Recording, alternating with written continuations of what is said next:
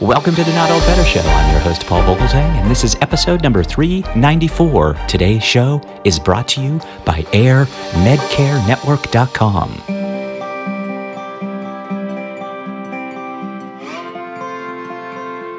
As part of our Smithsonian Associates Art of Living author interview series, our guest today is Richard Bell.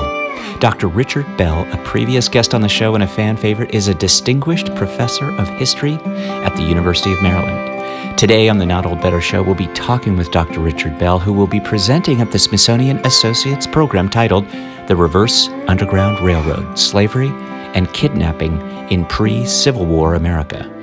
Check out our website for more details about this excellent upcoming program. Briefly, we'll be speaking with Dr. Bell today to answer questions about the Reverse Underground Railroad. What on earth was the motive? Richard Bell, professor of history at the University of Maryland, examines the prevalence of this heinous practice, the routes the kidnappers took, and the techniques they used to lure free black people. Dr. Richard Bell considers the dramatic impact these kidnappings had on American history, accelerating the spread of slavery into new corners of the country, radicalizing black communities across the free states, and focusing the public's attention for the first time on the suffering of black families forcibly separated by slavery. Cornelius Sinclair was 10 years old and he was trapped. He was stuck in the belly of a small ship bobbing in the middle of the Delaware River a mile south of Philadelphia. A man had grabbed him from a spot near that city's market an hour ago, shoved a black gag across his mouth, tossed him into a wagon and hauled him here. It was dark below the waterline, but Cornelius could see enough to know that he was not alone. 4 pairs of eyes stared back at him, 4 other black boys. Yesterday, they had all been free. Today, they were slaves, prisoners of a gang of child snatchers who planned to sell their lives and labor, most likely to plantation owners in the Deep South. If the boys' abductors got away with this, Cornelius would spend the rest of his life as someone else's property, somewhere very far away. He would never see his family again.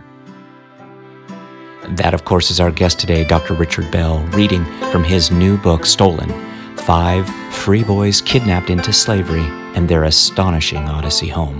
Remember, Dr. Richard Bell will be presenting at the Smithsonian Associates program titled The Reverse Underground Railroad, Slavery and Kidnapping in Pre-Civil War America, November 6th, 2019, 6:45 p.m. at the Ripley Center. You can find more details at our site, but please join me and Dr. Richard Bell today via internet phone. Dr. Richard Bell, welcome to the program. Paul, it's a pleasure to be back with you and your listeners again. It's always good to talk to you too, Dr. Bell, and I appreciate you returning.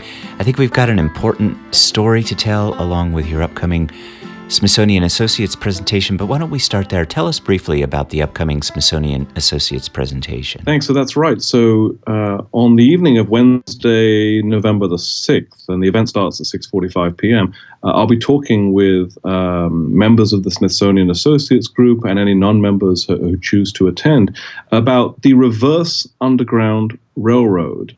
This is a phenomenon that involved the widespread and large-scale kidnapping of free black people, especially children, into slavery within the United States before the Civil War. I just wrote a book about this larger phenomenon, and so this talk at the Smithsonian is an opportunity to describe this vast criminal black market underworld which snatched thousands of free black people from the streets of northern cities like Philadelphia in the early 19th century with the goal of turning them into slaves to work in cotton fields and sugar plantations in the Deep South of the United States in the decades before the Civil War.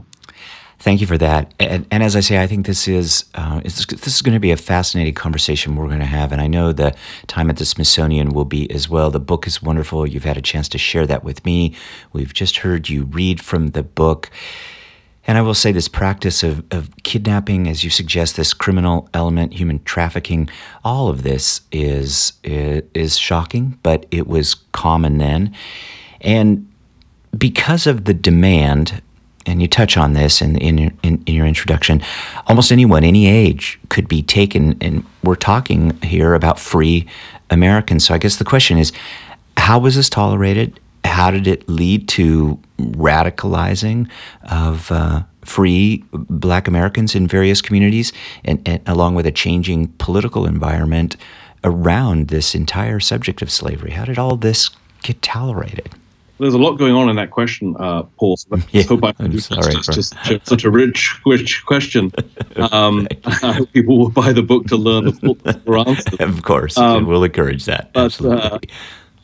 This is a complicated story with complicated origins. But one origin point is the decision in Washington made in 1806 that goes into effect on the first day of January 1808 to make it illegal to continue to import enslaved people from Africa or from the Caribbean into the United States. So with the transatlantic slave trade,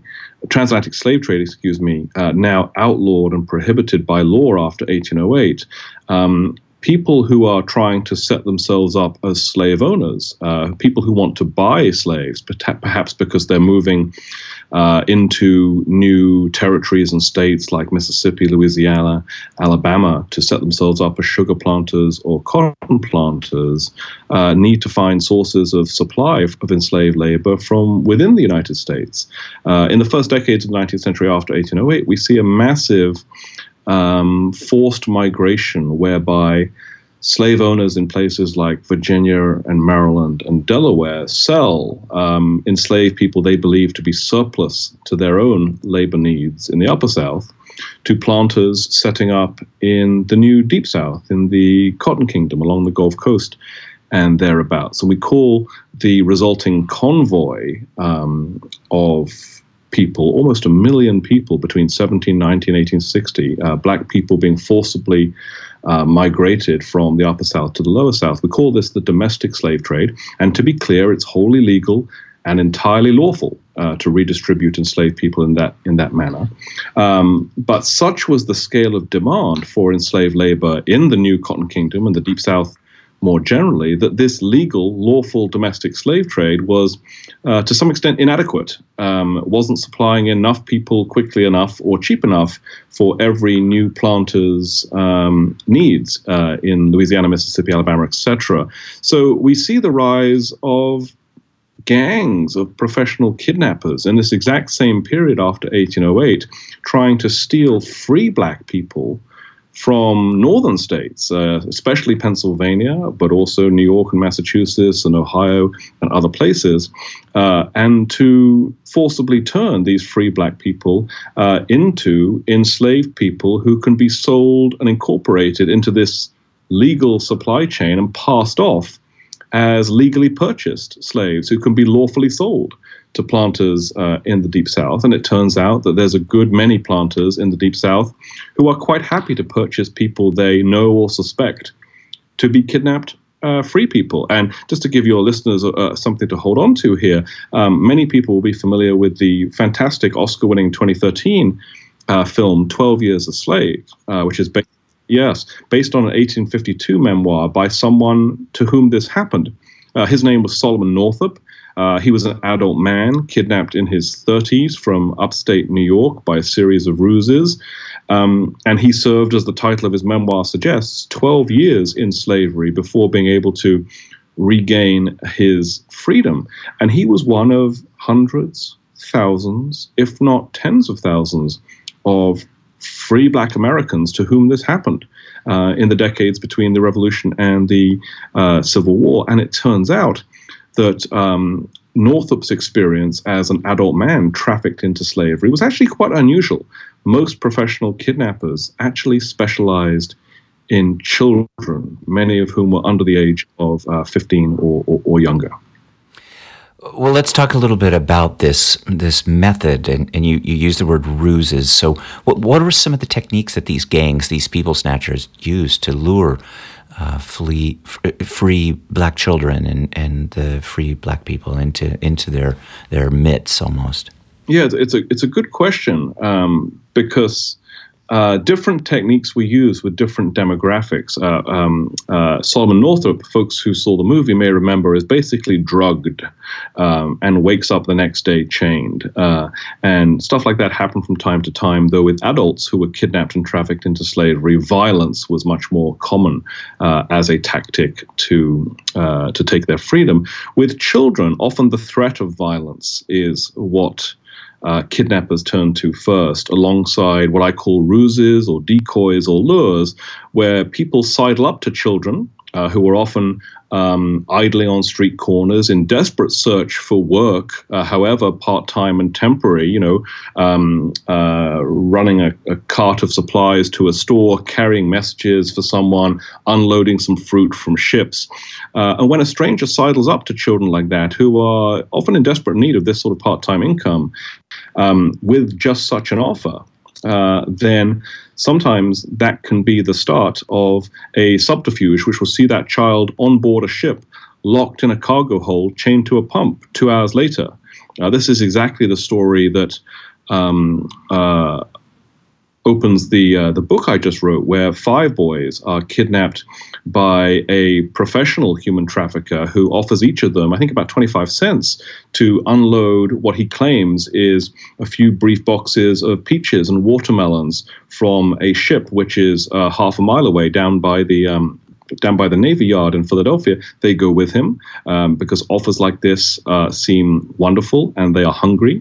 And when they get aboard this ship, they are forced below its deck and chained up, and a knife is pressed to their throats. And they are told, if you scream, I will slit your throat.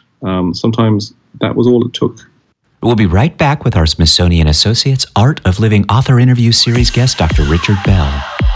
You know, I mentioned the sponsor at the top of our show, the Air Medcare Network, and I want to talk just a little bit about that because at our age, dear Not Old Better Show audience, if you're like me, you often worry about healthcare coverage, the what ifs. What if the unthinkable happens? What if a medical emergency arises? And what if my insurance fails to cover the full cost? Worry less with an Air Medcare Network membership. That's right, AMCN provides world-class air transport services to the nearest appropriate hospital with no out-of-pocket expenses. Best of all, it's affordable. Memberships cost as low as $65 a year for the entire household. Join the nation's largest air medical membership network like I did and secure protection and financial peace of mind for you and your family. Plus, right now, as part of the Not Old Better Show audience, you'll receive a $10 Visa gift card when you enroll in a new 1-year membership. Visit airmedcarenetwork.com/NOB and use the offer code NOB. You'll see links in our show notes, but remember, visit airmedcarenetwork.com/NOB. And now back to Dr. Richard Bell, our guest today from Smithsonian Associates. And we are, of course, with Dr. Richard Bell. Dr. Bell will be appearing at the Smithsonian Associates Program November 6th, 2019. Dr. Bell's new book is Stolen: 5 Free Boys Kidnapped into Slavery and Their Astonishing Odyssey Home.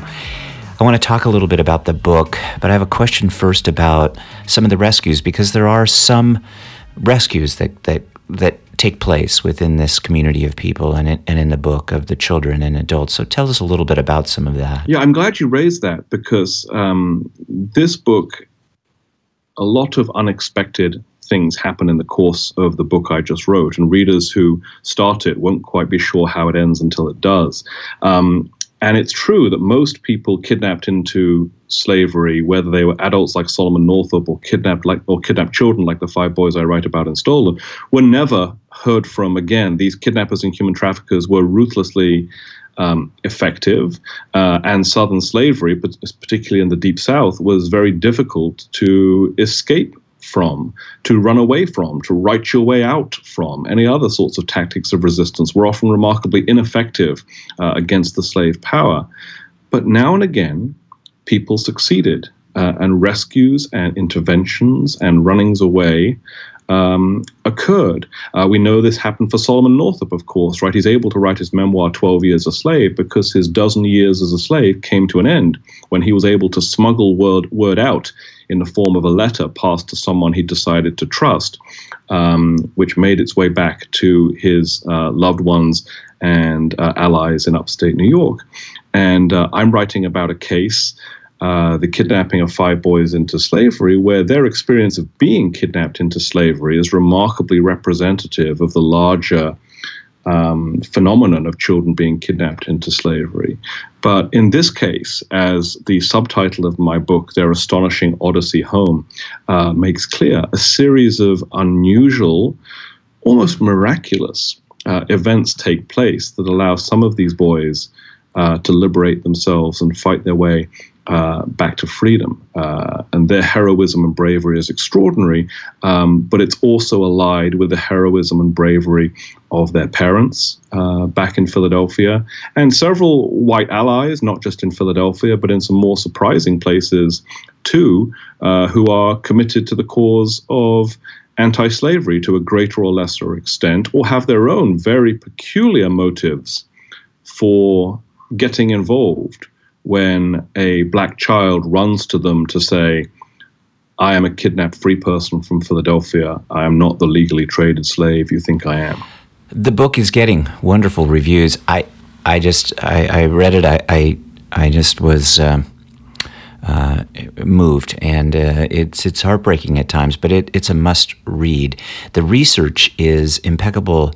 In my research of you, I found that there wasn't a whole lot known before your work about the Reverse Underground, about some of these incidents that took place. And so I'm wondering if you'll tell us a little bit about your research and investigation, because I can't imagine that there were police files, and so many of these individuals would seem to want to operate kind of in a shadowy world, not at all obvious to others. So what did you do? How'd you do it? And maybe give us some insights into what you did in order to unearth all of these details, because it's really rich in detail. Thanks for the question, Paul. It's always interesting and I think hopefully illuminating to talk about how books are written and the research that goes into them. I'm not the first person to be aware of this particular case, the 5 boys I write about in this story, and most historians would happily acknowledge the existence of what I call the Reverse Underground Railroad, this vast criminal black market traffic in free black people and children. But because it was a criminal enterprise that was remarkably insulated from sustained criminal prosecution for a long period of time, the records, the paper trail by which historians could try to reconstruct individual cases or the larger phenomenon of free black children and adults being kidnapped into slavery is very hard to piece together. And there's only been a couple of prior attempts to tell this sort of story before, though Solomon Northup's memoir, which was made into the movie, of course, has done a lot to shine a spotlight on this phenomenon. So when I was researching this book, and it took me the best part of 8 years to research and write, there were sources that I was quite familiar with. This particular case is based on a couple of dozen letters to and from the mayor of Philadelphia, who becomes involved in the attempt to extradite these boys from the Deep South. And scholars have known about those letters for a while and written about them in scholarly articles. But that was certainly not enough to sustain a book about this story. And so what took the time, what took the months, what took the years, was going to, I think it was 35 different archives in 14 states and the District of Columbia to look for more stuff. To look for things that other scholars had missed or not gone looking for, to dig up stuff that was buried and repurpose it to tell my story. And so I've been able to find a couple of hundred things which have not been known about before or linked to this story before, which enable me to reconstruct it in a lot more, hopefully, vivid detail than has been possible prior to. So I found extra legal records which were not widely known about. I found a missing persons ad where one of the boys, Cornelius Sinclair, where his father wails that his son is lost and he thinks he has been kidnapped, which was a new and important find. I also found 2 letters in manuscript where one of the suspected kidnappers, who was actually doing time in jail for kidnapping, pleads his innocence with members of to members of an activist group who he thinks he can sweet talk. And to hear the voice of one of the kidnappers is a very unusual thing when trying to reconstruct this sort of criminal network. So that felt like a real light bulb moment for me. One of the moments when I started to believe that telling this story and putting the boys' experiences front and center, as well as kidnappers, might actually be possible. Richard Bell has been our guest. Richard Bell's author of the new book, Stolen: 5 Free Boys Kidnapped into Slavery and Their Astonishing Odyssey Home. As always, we appreciate your time, Richard Bell. Thank you for joining us. This will be a really, I think, eye-opening but fascinating and wonderful evening, Wednesday, November 6th, with Richard Bell at Smithsonian Associates. We'll put links up to where you can find out more information about the Smithsonian Associates presentation with Richard Bell. We'll put links up to where you can find out more about his new book, more about him. But Richard Bell, to you, thank you so much for your generous time today. This is a wonderful story. Thanks for all the hard work and the research. Thanks, Paul. It's been a pleasure to talk with you.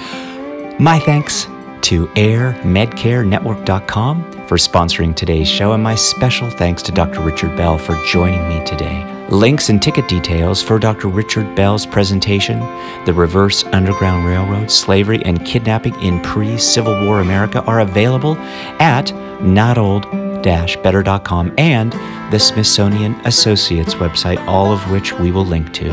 And thanks always to the wonderful Smithsonian team for all they do to support the show. The Not Old Better Show. Talk about better. Thanks, everybody.